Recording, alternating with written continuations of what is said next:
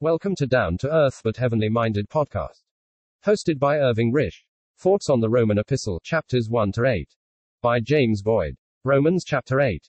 With this statement, the 8th chapter opens, "There is therefore now no condemnation to them that are in Christ Jesus. There was nothing but condemnation to me when in the flesh as a child of Adam. But in Christ I am beyond the reach of condemnation. I am in a new head, a righteous head, and he is righteousness to me, and holiness, and redemption, and all I need.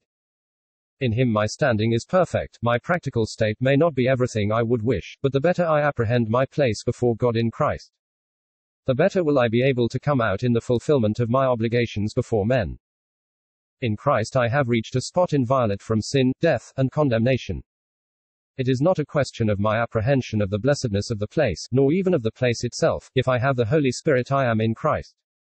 Whether I understand the doctrine of in Christ, or whether I do not, and I am beyond the reach of condemnation. It is new creation in Christ, but this scripture does not use the term to convey the truth of new creation to our minds. It is simply that in Christ there is no condemnation. It is on a line with what we have brought before us in the latter part of chapter 5, the blessedness of being in connection with the new and righteous head. It is a very sweeping statement, and we do well to allow it to have its full force upon our minds and hearts. It brings a sense of security and of peace to the soul that nothing else can. If we, on our side, are to be in the full benefit of it, we must learn the doctrine of it, but, thank God, the truth, and reality. And security involved in the expression does not depend upon our apprehension of the doctrine, but upon the fact of our having believed the gospel, and of having been sealed with the Holy Spirit. The latter part of verse 1 had better be left out. Its right to be there has been called in question. If it is to be read there at all, it must be read as giving character to them that are in Christ, not as conditional. It is in its rightful place in verse 4.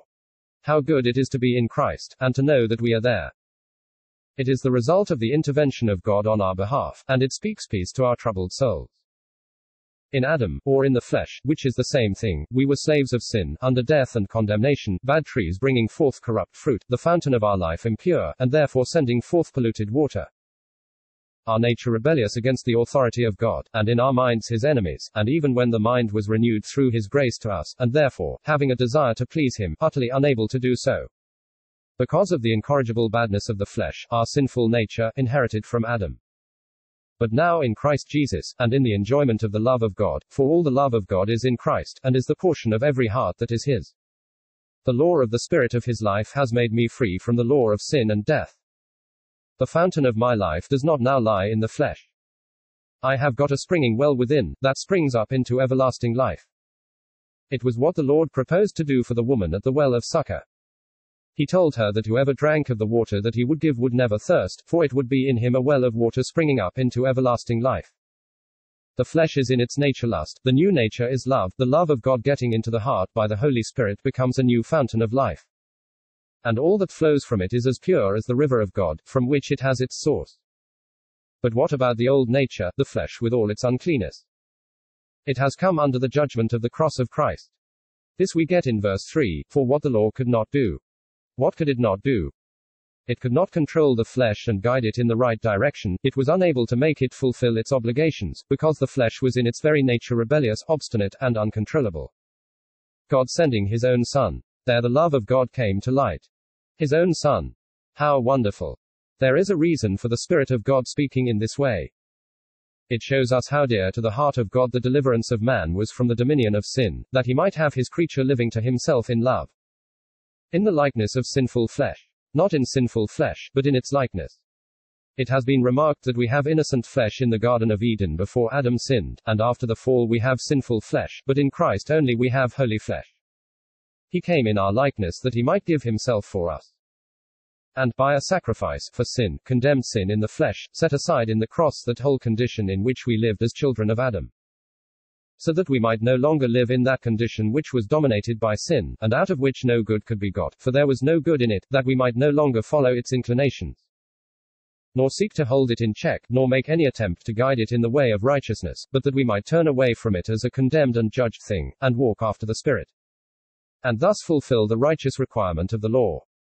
If we walk after the Spirit, our hearts are kept in the sense of the love of God, and this fountain of living water wells up in our hearts in love to God and in love to our neighbor. And thus the righteous requirement of the law is fulfilled. We serve in newness of spirit, and not in the oldness of the letter. If we love God with all our heart, we are certain to keep the first table of the law, and if we love our neighbor, we will keep the second table of the law. Love works no ill to his neighbor, therefore love is the fulfilling of the law. Romans chapter 13 verse 10. But this involves walking after the Spirit. No condemnation to them that are in Christ Jesus is independent of walk, it is the position in which God has set us in the last Adam, and is not affected by our practical conduct. Thank God it is not. It would be a very uncertain kind of salvation if it were. The salvation that is in Christ Jesus is worthy of God. But if we are to fulfill the righteous requirement of the law, we must be careful to walk after the Spirit, but this is our happy privilege. If we know the evil of the flesh, and that there is no mending it, we are not likely to trust it, we will expect everything from our union with Christ. We will walk in the refusal of the will of the flesh, we will draw all our resources from Him. I need hardly say that this involves constant dependence upon God, and constant watchfulness over self. There is no such thing as arriving at a state of sinless perfection in which I shall have no more need of watchfulness against its attack. Sin is still in the believer. The old nature is unchanged.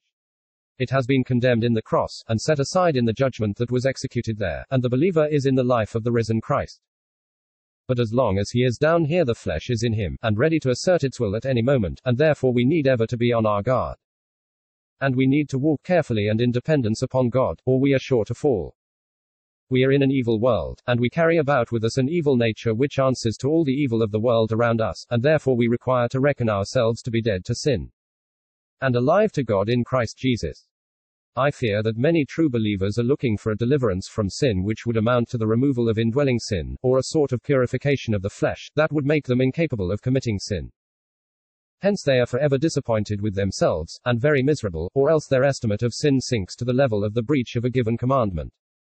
What is needful is to see that Christ has on the cross not only died for my sins, but has died for the nature that committed the sins, and that we are in Christ, and quickened with Him in His life, and that in Him, and in Him only, we are in relationship with God, and that though the flesh be in us, we are not in it in our relationship with Him. As born of the flesh, we were after the flesh, and minded the things of the flesh, we could not mind anything else, we acted according to our nature, and nothing but sin resulted. And this called for death as the judgment of God. The mind of the flesh is enmity against God, it will not have Him in any character in which He may present Himself. It is an awful thought to contemplate. How terrible to come to the discovery that my natural mind must be ever antagonistic to God. It is not subject to His law, nor can it be made subject. It is always rebellious. It has been well proven, and it will neither have God nor His rule. Hence they that are in the flesh cannot please Him. It is all over with that order of man. But as born of the Spirit we are after the Spirit, and we naturally mind the things of the Spirit. This is just as true as they that are after the flesh mind the things of the flesh. As born of the Spirit we have a new nature, new desires, and a new order of things comes before our vision, and the result of minding the things of the Spirit is that the will of God is done. Righteousness is produced. Of course the Spirit is the power by which righteousness is produced. The new nature, that which is born of the Spirit, has no power in itself, but the Holy Spirit empowers the new nature that is produced by His operation, and enables us to carry out the desires of the new nature, and the effect of this is life and peace. We sow to the Spirit, and reap life everlasting. When walking in the flesh it is continual rebellion against the authority of God, the mind is in a constant state of revolt, the conscience accusing, and the heart vacant. Ill at ease and hankering after that which can never satisfy it, God is at a distance from the soul, and the very remembrance of His love, that is not now enjoyed, adds to the deep misery that is only known to those who have experienced it. But in walking after the Spirit the heart is kept in the light and warmth of that heavenly love, the believer's thoughts are diverted from himself and fixed upon the Son of God. The glory of God is bright before the eye, earth with its clouds and darkness is out of sight, and the feet press on toward the heavenly goal, the pathway teems with life, and peace rests upon the mind and heart. It is not only peace with God, which is the effect of being justified by faith, but the conscience is quiet, and the heart is happy, and satisfied with divine favor. And in the consciousness of that favor there is no fear in the soul, or apprehension of coming evil. It is a great calm, but not the calm of death with all the springs of the moral being stupefied with sin, but it is the calm of life that has its source in God, known in His infinite and changeless love. It is the calm that is found in walking after His commandments, and in the exercise of divine affections. May both writer and reader know the blessedness of walking after the Spirit. In verse 1, we are told that there is no condemnation to them that are in Christ Jesus. The believer is placed where no condemnation can reach him. Then in verse 2, we have the Spirit of the life that is in Christ Jesus. This sets us free from the law of sin and death. It is a new fountain of life in us, and flows in the direction of the will of God. But when we come to verse 9, it is the principle of our relationship with God. Ye are not in the flesh, but in the Spirit. If so be that the Spirit of God dwell in you, it is not quite not in the flesh, but in the Spirit, but rather, not in flesh, but in spirit. It is not the Holy Spirit personally, but rather the life of Christ, the springing well, as we get in verse 2, and also in John chapter 4 and John chapter 20. It could not be without the Spirit personally, hence we get, if so be that the Spirit of God dwell in you. As I have said above, we are born of the Spirit, and He, when we believe the gospel, unites Himself with that which is of Himself in us, and gives power to it, so that we are in spirit in our relationships with God. We are not in flesh before God. And this Spirit, being the Spirit of the life that is in Christ Jesus, gives us to come out in His moral characteristics, and had we not this Spirit we would not be of Him. For that which is of Him must bear His moral features. What rest, and peace, and joy, and happiness the knowledge of this brings to our hearts. We are in Christ, we have His Spirit, we are in His life is our life. It is a life of obedience and of holy love, as in it we are in relationship with God, and as to the flesh, the cross has been the end of that before God. And this being so, it is Christ that is in us, for if it be His Spirit and His life, it is Himself. And without this we would be nothing, and our profession of Christianity would be the veriest sham. None of His is what is true of all who have not His Spirit. But if Christ be in us, giving character to our ways in passing through this world, the body, looked at as energized by its own will, is dead. Were the cross not brought to bear upon its will, sin would result from all its activities. A new power of life has come in with the gift of the Spirit, and, acting by His power, righteousness is produced. It is the Spirit of Christ, that which gave character to Him in His pathway through the world, that is now to be the power by which we tread the same pathway of righteousness, holiness, and love. This is newness of life, and under the eye of the Father, as the life of Christ was. That life, that was so pleasing to the eye of the Father, is reproduced in His people down here. How encouraging it is to the heart to come to the understanding that we are privileged to exhibit in our ways in this world that which is so pleasing to the blessed God, the life of Jesus.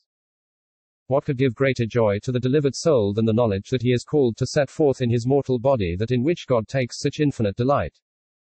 The thought of the natural heart is that he is hard to please, and neither can they that are in the flesh please him. Nothing can please him but Christ. The history of the race of Adam has been a grief to his heart. But his Son has been here, and has passed through the world to the unbounded satisfaction of the Father, and in Christ we see the only one in whom he can have pleasure. If we are to please him, we must set that holy and righteous one before God in our walk and ways through this lawless world. This only can please him. But we have received his Spirit that Christ might be in us, giving character to us, to the delight of God. How beautiful the word is, if Christ be in you. No longer self and all its hateful history, but Christ for the eye of God to rest upon. The body no longer serving sin, but as regards sin, dead, and righteousness produced in the energy of the Spirit. The body is that against which we have to be on our guard. It is our present link with the old creation, which is corrupted by sin. Sin reigned in the mortal body, the will that energized it was antagonistic to God. Living in the life that is natural to us as children of Adam, it is moved by lust and pride and rebellion against God, its will is hostile to the will of God. But a new power has come in. Christ has laid hold of these bodies by his Spirit that they may be for himself, that God may be glorified in them. He has redeemed them by his precious blood, and they are his. We are no longer to live to their lusts, or to magnify ourselves in them, but we are to live to the will of God, and set forth Christ in them. But if this is to be done, we must apply the death of Christ to the will that formerly energized them, so that the new power that has come in may bring forth in them the characteristics of Jesus. In a little while he who has made them his own by his precious blood, and by the sealing of the Spirit, will redeem them by power. He will change them and fashion them like his own body of glory, by the power by which he will subdue everything to himself. If the Spirit of him that raised up Jesus from the dead dwell in you, God, the God of resurrection, raised up his Son Jesus from the dead. That Spirit that carried him through this scene of defilement, untainted by it, to the glory of God, was the guarantee that death would not be able to hold him. It was the Spirit of holiness. The power of his holy life was the power of his resurrection. Now that same power dwells in believers, for we have received the Spirit from the risen Christ, and this being so, he that raised up Christ from the dead shall also quicken our mortal bodies by that same Spirit. When it is only a question of God and his Son, it is him that raised up Jesus, but when others are involved, it is he that raised up Christ. Jesus is his own personal name. But Christ is the last Adam and head of the redeemed family. The Spirit of the God of resurrection has taken hold of our bodies and will quicken them at the coming of Christ. What a gift the Spirit of God is! The groundwork of all our blessing is the death of Christ, and he is everything to us in resurrection, but the Spirit is the power of God in us, affecting the purpose of God with regard to our state, even to the quickening of our mortal bodies. Redeemed by the blood of Christ, and sealed by the Holy Ghost, we only wait that touch of the power of God, by the finger of Christ, to give us our place in the glory along with himself. What a happy people we are! How secure all our blessings are! To God be all the glory. All this being so, it is quite clear we are not debtors to the flesh, to live after it, for if we lived after it, death would result. There is no gain to us in following the lead of the flesh, and living to the gratification of its lusts. It can offer nothing that would serve as an inducement to follow its unholy desires. A little momentary excitement will not make up for the loss of the soul. There may be pleasures in sin, but they are but for a short season, and a poor compensation for an eternity of woe. It is well when our eyes are opened to the evil of the flesh, and what the fulfilling of its desires leads to. We cannot be too well assured that we can reap no advantage by giving heed to its inordinate pleadings. It may be hard to convince us that to gratify the hunger of the flesh is to minister destruction to the immortal soul.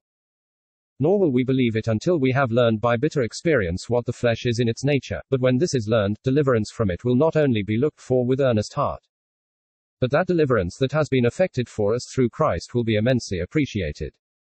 We expect everything from the Spirit. By him we are enabled to put to death the deeds of the body, and are glad to do so, for by the Spirit our hearts are kept in the freshness of divine love, and our minds are fixed on the things that God has given to them that love him, and to allow our wills to give impulse to our bodies would be to subject us afresh to the service of sin, defile our consciences, and rob us of the enjoyment of our portion in Christ. We cannot go on with both flesh and spirit. It cannot be a little of the flesh here and a little of the spirit there, a little of the things of the world and a little of the things of Christ. We cannot bring the life of Christ into the things of the flesh, neither can we bring the life of flesh into the things of the Spirit of God. It must be the cross for the flesh, from the beginning of our journey through the world right to the very end of it. The Spirit has not been given to us to help the flesh and to make up for its deficiencies, he is against the flesh. And by his power we are to put to death the deeds of the body and live. This is the way in which he leads us. On the one hand he is the power by which we put to death the deeds of the body, and on the other it is by him we cry Abba, Father. As many as are led by the Spirit of God, they are the sons of God. To be led by law is to be in the place of a bond slave, and this is a spirit of bondage, producing fear, and keeping the soul at a distance from God. It is the spirit the Jew prided himself in, and that which Satan sought to deceive the saints into receiving, or rather the character he sought to give the Spirit they had already received. But the apostle lets the Galatians know that they had received the Spirit of God's Son in their hearts, which enabled them to enjoy that new and close relationship with God, and gave them the sense that they were no longer in the position of bond slaves. This was the place which was in the purpose of God for us before the world was. In the fullness of time he sent his Son to bring us there. His work on the cross made an end of us as of Adam, for he gave himself for us, to stand in our room and stead, that all that we were as of Adam and in the flesh might be under the eye of God in him who gave himself for us, and that it might be brought to an end in the judgment of that cross. It is all the same as if we ourselves had borne the judgment, and all the same in the judicial mind of God. As if in that judgment that was executed there we had been brought to an actual end as in the flesh. Therefore, when Christ was risen he could speak of the disciples as his brethren, and of his Father as their Father, and of his God as the God. This was their new and eternal place with God. The place that Christ had determined theirs, their place depended upon the place he had. In the old order man's relationship and place with God is in the flesh, it is the place of the fallen head, Adam. But the place of the believer depends upon the last Adam, and the last Adam is the Son of God. But it was not only that the new relationship was made known to the disciples, but he came into their midst and breathed on them, thus communicating to them the spirit of his own life, without which they could have enjoyed nothing of the new sphere into which they had been brought. And we also have received the spirit of adoption, whereby we cry Abba, Father.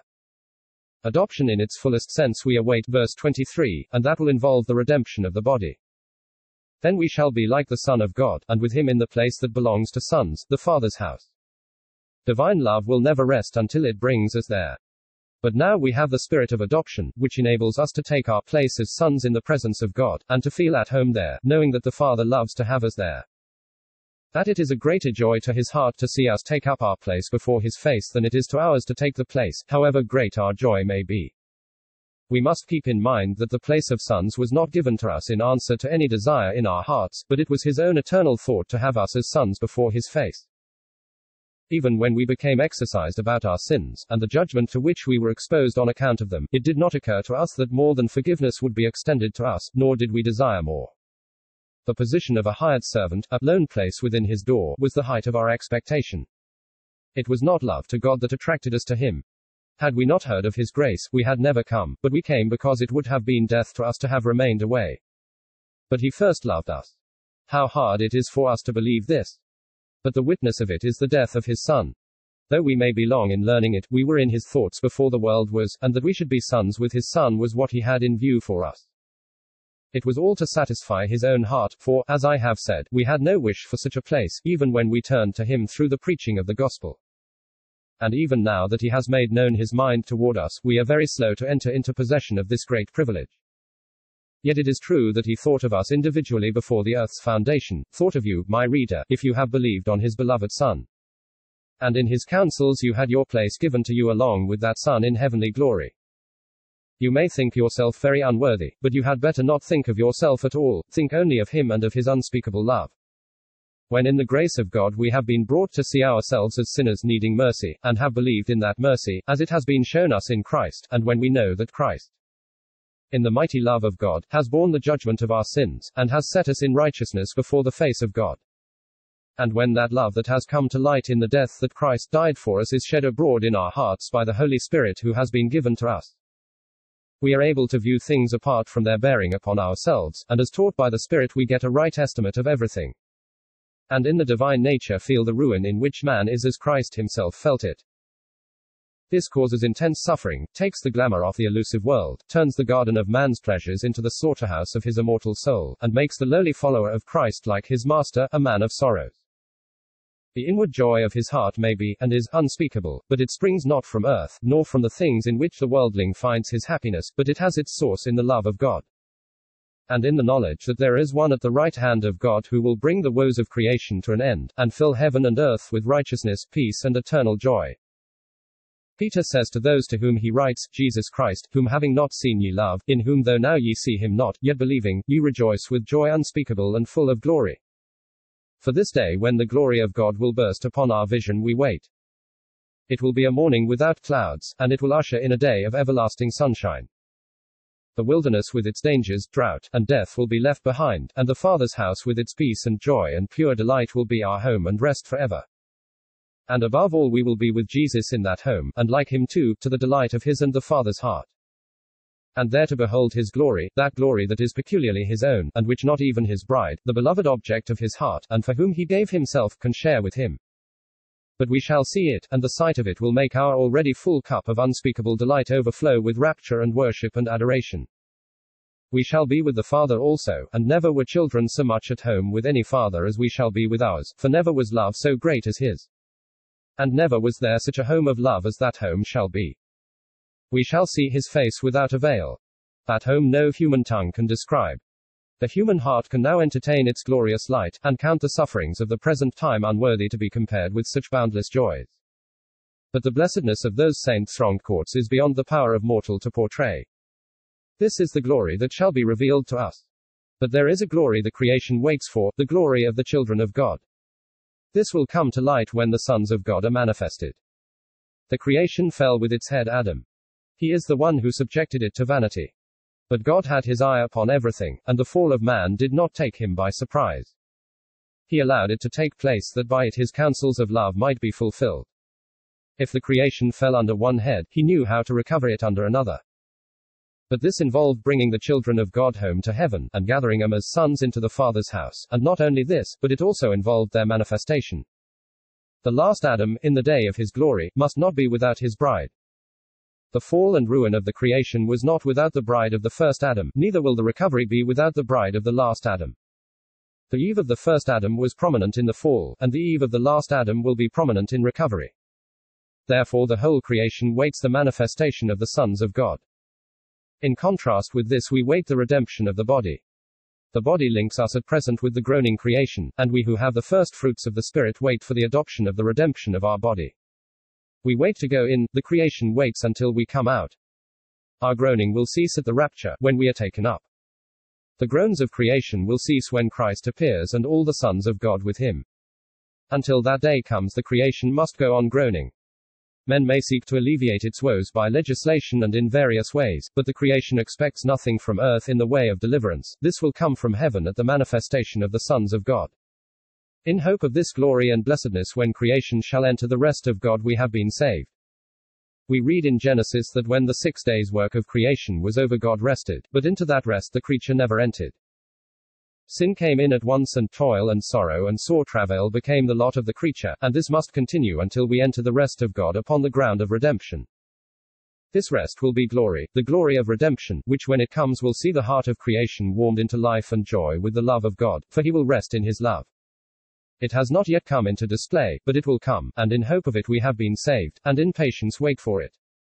The blessing cannot reach the groaning creature until we appear with Christ, and this involves our going in first of all, that we may be made ready to come out.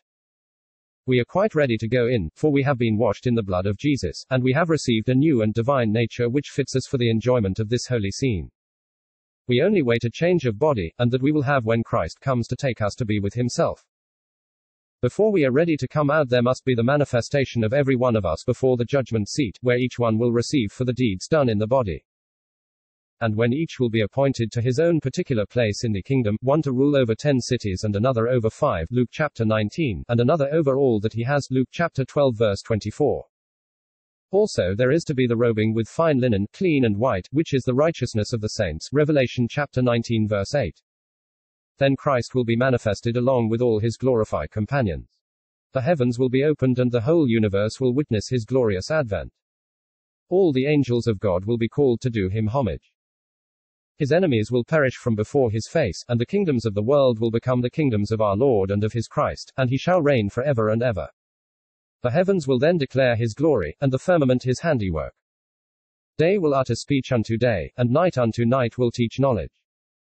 In him will be placed a tabernacle, the holy city, for the Son, Christ, who will go forth as a bridegroom from his chamber, and as a strong man to run a race. His going forth in blessing will be from the end of heaven, and his circuit unto the end of it, and from its heat, the love of God, nothing will be hid. Then also the law of the Lord will go out, more to be desired than gold and sweeter than honey, Psalm chapter 19.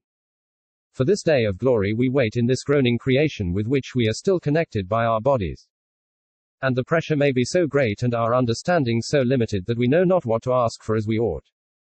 But it is just here that the Spirit comes to our aid, and makes intercession for us with groanings that cannot be uttered. How infinite are our resources! How perfect is the provision made for us, so that we may not be overcome and crushed and swallowed up by the surrounding evil. Without this provision we never could get through dreadful circumstances that seem sometimes to close us in on every side, and from which we see no way of escape. A groan is all that escapes from our hearts as we go into the presence of God, but the Spirit gives intelligent voice to that groan in the ear of God. And he who searches the heart knows what is the mind of the Spirit, because he makes intercession for saints according to God. Well may we praise God for the great gift he has given to us. He has given his Son for us, and he has given his Spirit to us, and what else is needed that we may arrive safely at the rest of God? Christ makes intercession for us before the face of God in heaven, and the Spirit makes intercession for us in ourselves here upon earth, and the intercession of both Christ and the Spirit is according to God. But if we do not know what we should pray for as we ought, we do know that all things work together for good to them that love God, to them that are called according to his purpose. If God has called you and me by his grace, he had something in view in doing so. It was not merely that he felt compassion for us, and showed mercy to us in saving our souls. But in our salvation he had something in view for us that was the subject of his counsels before the world was, for whom he has foreknown, he has also predestinated to be conformed to the image of his Son, so that he should be the firstborn among many brethren. It has all been for the glory of his beloved Son. His companions are all to be like him. He will be anointed with the oil of gladness above them, and they will delight in seeing him supreme in the universe, for in all things he must have the preeminence. But they will have the delight in him, only his delight in him will be infinitely greater than theirs in him. For their sakes he has gone lower than all their lost condition, and thus has shown himself preeminent in love, and to see him glorified will be to them supreme delight. This is what is before us, and to which the love and grace and power of God combined will bring us. For whom he has predestinated, these he has also called. Man purposes, but often finds himself unable to carry out that which he has purposed. Not so God. He is able to give effect to every thought of his heart. We may have preferred to listen to the voice of the tempter rather than to the voice of God in the gospel of his Son, but he knew how to make us willing to hear his voice. He called us, and we came, glad to confess the voice divine. And whom he called he justified. Our sinful condition was no barrier to his grace. On the ground of the blood of Jesus he has been able to justify us righteously. And whom he has justified, them also he has glorified. When God takes up any work, it is as good as done. He calls those things that be not as though they were. Romans chapter 4 verse 17. This passage looks at everything from the standpoint of divine counsel. All those whom he has predestinated have not yet been called, possibly not yet born into the world, but the names are in the book of life, as called, justified and glorified. Nothing can hinder the carrying out of those counsels of love. Satan, sin, death, judgment, the evil of the flesh, and the host of wickedness in the heavenlies may be all arrayed against those great thoughts of God. But not only are they powerless to hinder the blessed God arriving at the end he has in view, but they are made to serve to the accomplishing of that end. God has made every evil thing serve his purpose. It has been often remarked that the greatest sin the world ever committed has resulted in the greatest blessing. What greater sin was ever committed in the sight of the universe than the murder of the Son of God? And yet through the grace and love of God to us, what blessing has sprung from it? It is the foundation of all blessing to us. From the beginning of the epistle up till the end of this verse, chap. 8:30, we have completely set before us the guilt and ruin of the whole world, the intervention of God on our behalf in Christ, the basis of all our blessing laid in the blood of Jesus. The principle upon which that blessing is made ours, the power by which we enjoy it, the answer in us to the grace shown to us, the righteous requirement of the law being fulfilled in us. And the love of our hearts won by the expression of his love to us. We have been predestinated by God to be conformed to the image of his Son. He has called us, justified us, and will most assuredly glorify us. What then, the apostle asks, are we to say to these things? What is to be the reply of your heart and mind to this marvelous display of grace and love on the part of God?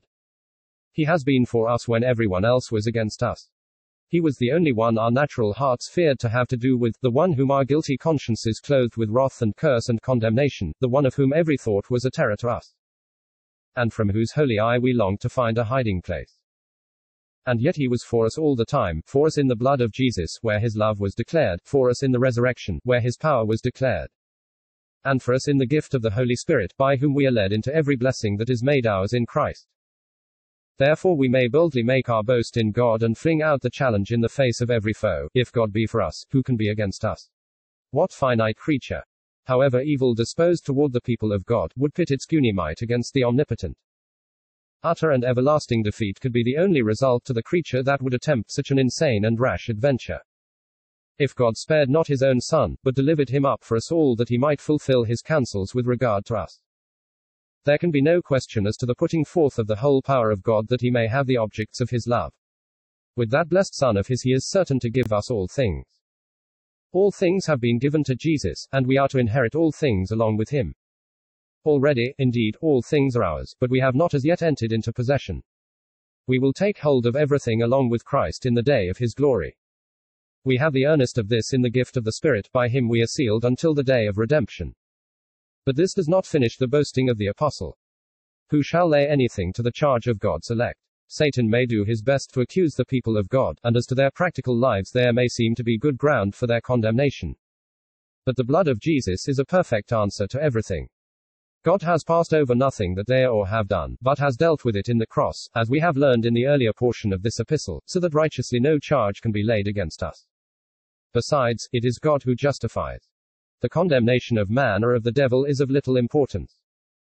The only one whose condemnation we have need to fear is God's, and he has taken up the attitude of justifier towards us, and not only that, but he has actually justified us in the power of the blood and in Christ risen, so that we may well demand, who is he that condemns? And as to Christ, to whom all judgment is committed, it is he who has died for us, thus expressing his own personal love to us, and not only has he died for us, but he is risen again. We have not lost him in his sacrifice for us, as is the case when a mortal man dies for us. No, we have him in resurrection, and not only that, but he is at the right hand of God, in the place of might and authority, supreme in the universe of God.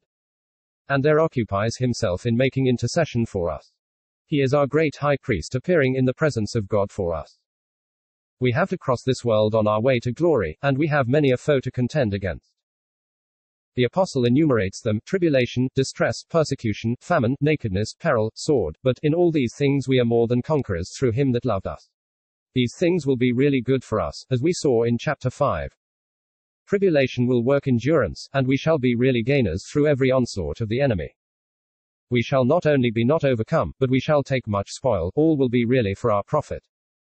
Another thing, it is for his sake we suffer these things. It is because we are following in the path marked out for us by the blessed Son of God, that we have to encounter the opposition of the enemy, whose rage is not really directed against us, but against the Christ whom we seek to follow into the place where he has gone. It is also, next to glory with Christ, the greatest favor God could bestow upon us, to bear a little for him who has done so much for us. Everything that God could bestow upon creatures, in the way of blessing, he has bestowed upon us where Christ is, and on these things we are exhorted to set our minds. They are in heaven, unseen and eternal. But even here on earth he has given us that which is better than the wealth of the whole world. Our inheritance under the sun is the reproach of Christ, and next to glory with him nothing greater could be conferred upon us. Moses esteemed it greater riches than the treasures of Egypt.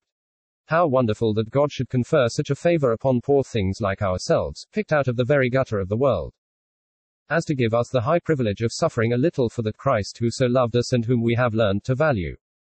And nothing can separate us from his love.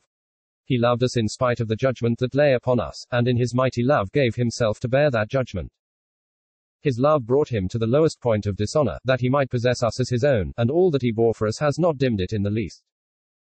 In resurrection it lives in his heart in all its almighty power. Through all our desert wanderings it accompanies us. Nothing that we may meet with on the way can weaken it in the least. And it will be satisfied only when we are in the image of him in whose heart it shall burn for eternal ages, and who in its glorious might makes intercession for us. Finally, the apostle makes known to the Romans the confidence of his own heart as to the love of God. He had shown that there was no reason for the manifestation of that love at the outset. We were ungodly sinners and enemies when it came forth for our deliverance from the power of evil. It had been declared in the death of his own Son. Nothing had been able to stand in its way. It had triumphed over every opposition, and everything was against it, but it had been victorious. And now nothing could separate us from it. And this love is our everlasting portion. To God be all the glory. May our hearts be ever in the deep and blessed enjoyment of this great love, and may our lips pour forth his praises unceasingly. O mind divine! So must it be. That glory all belongs to God. O love divine that did decree we should be part through Jesus' blood. O keep us, love divine, near thee, that we our nothingness may know, and ever to thy glory be. Walking in faith while here below.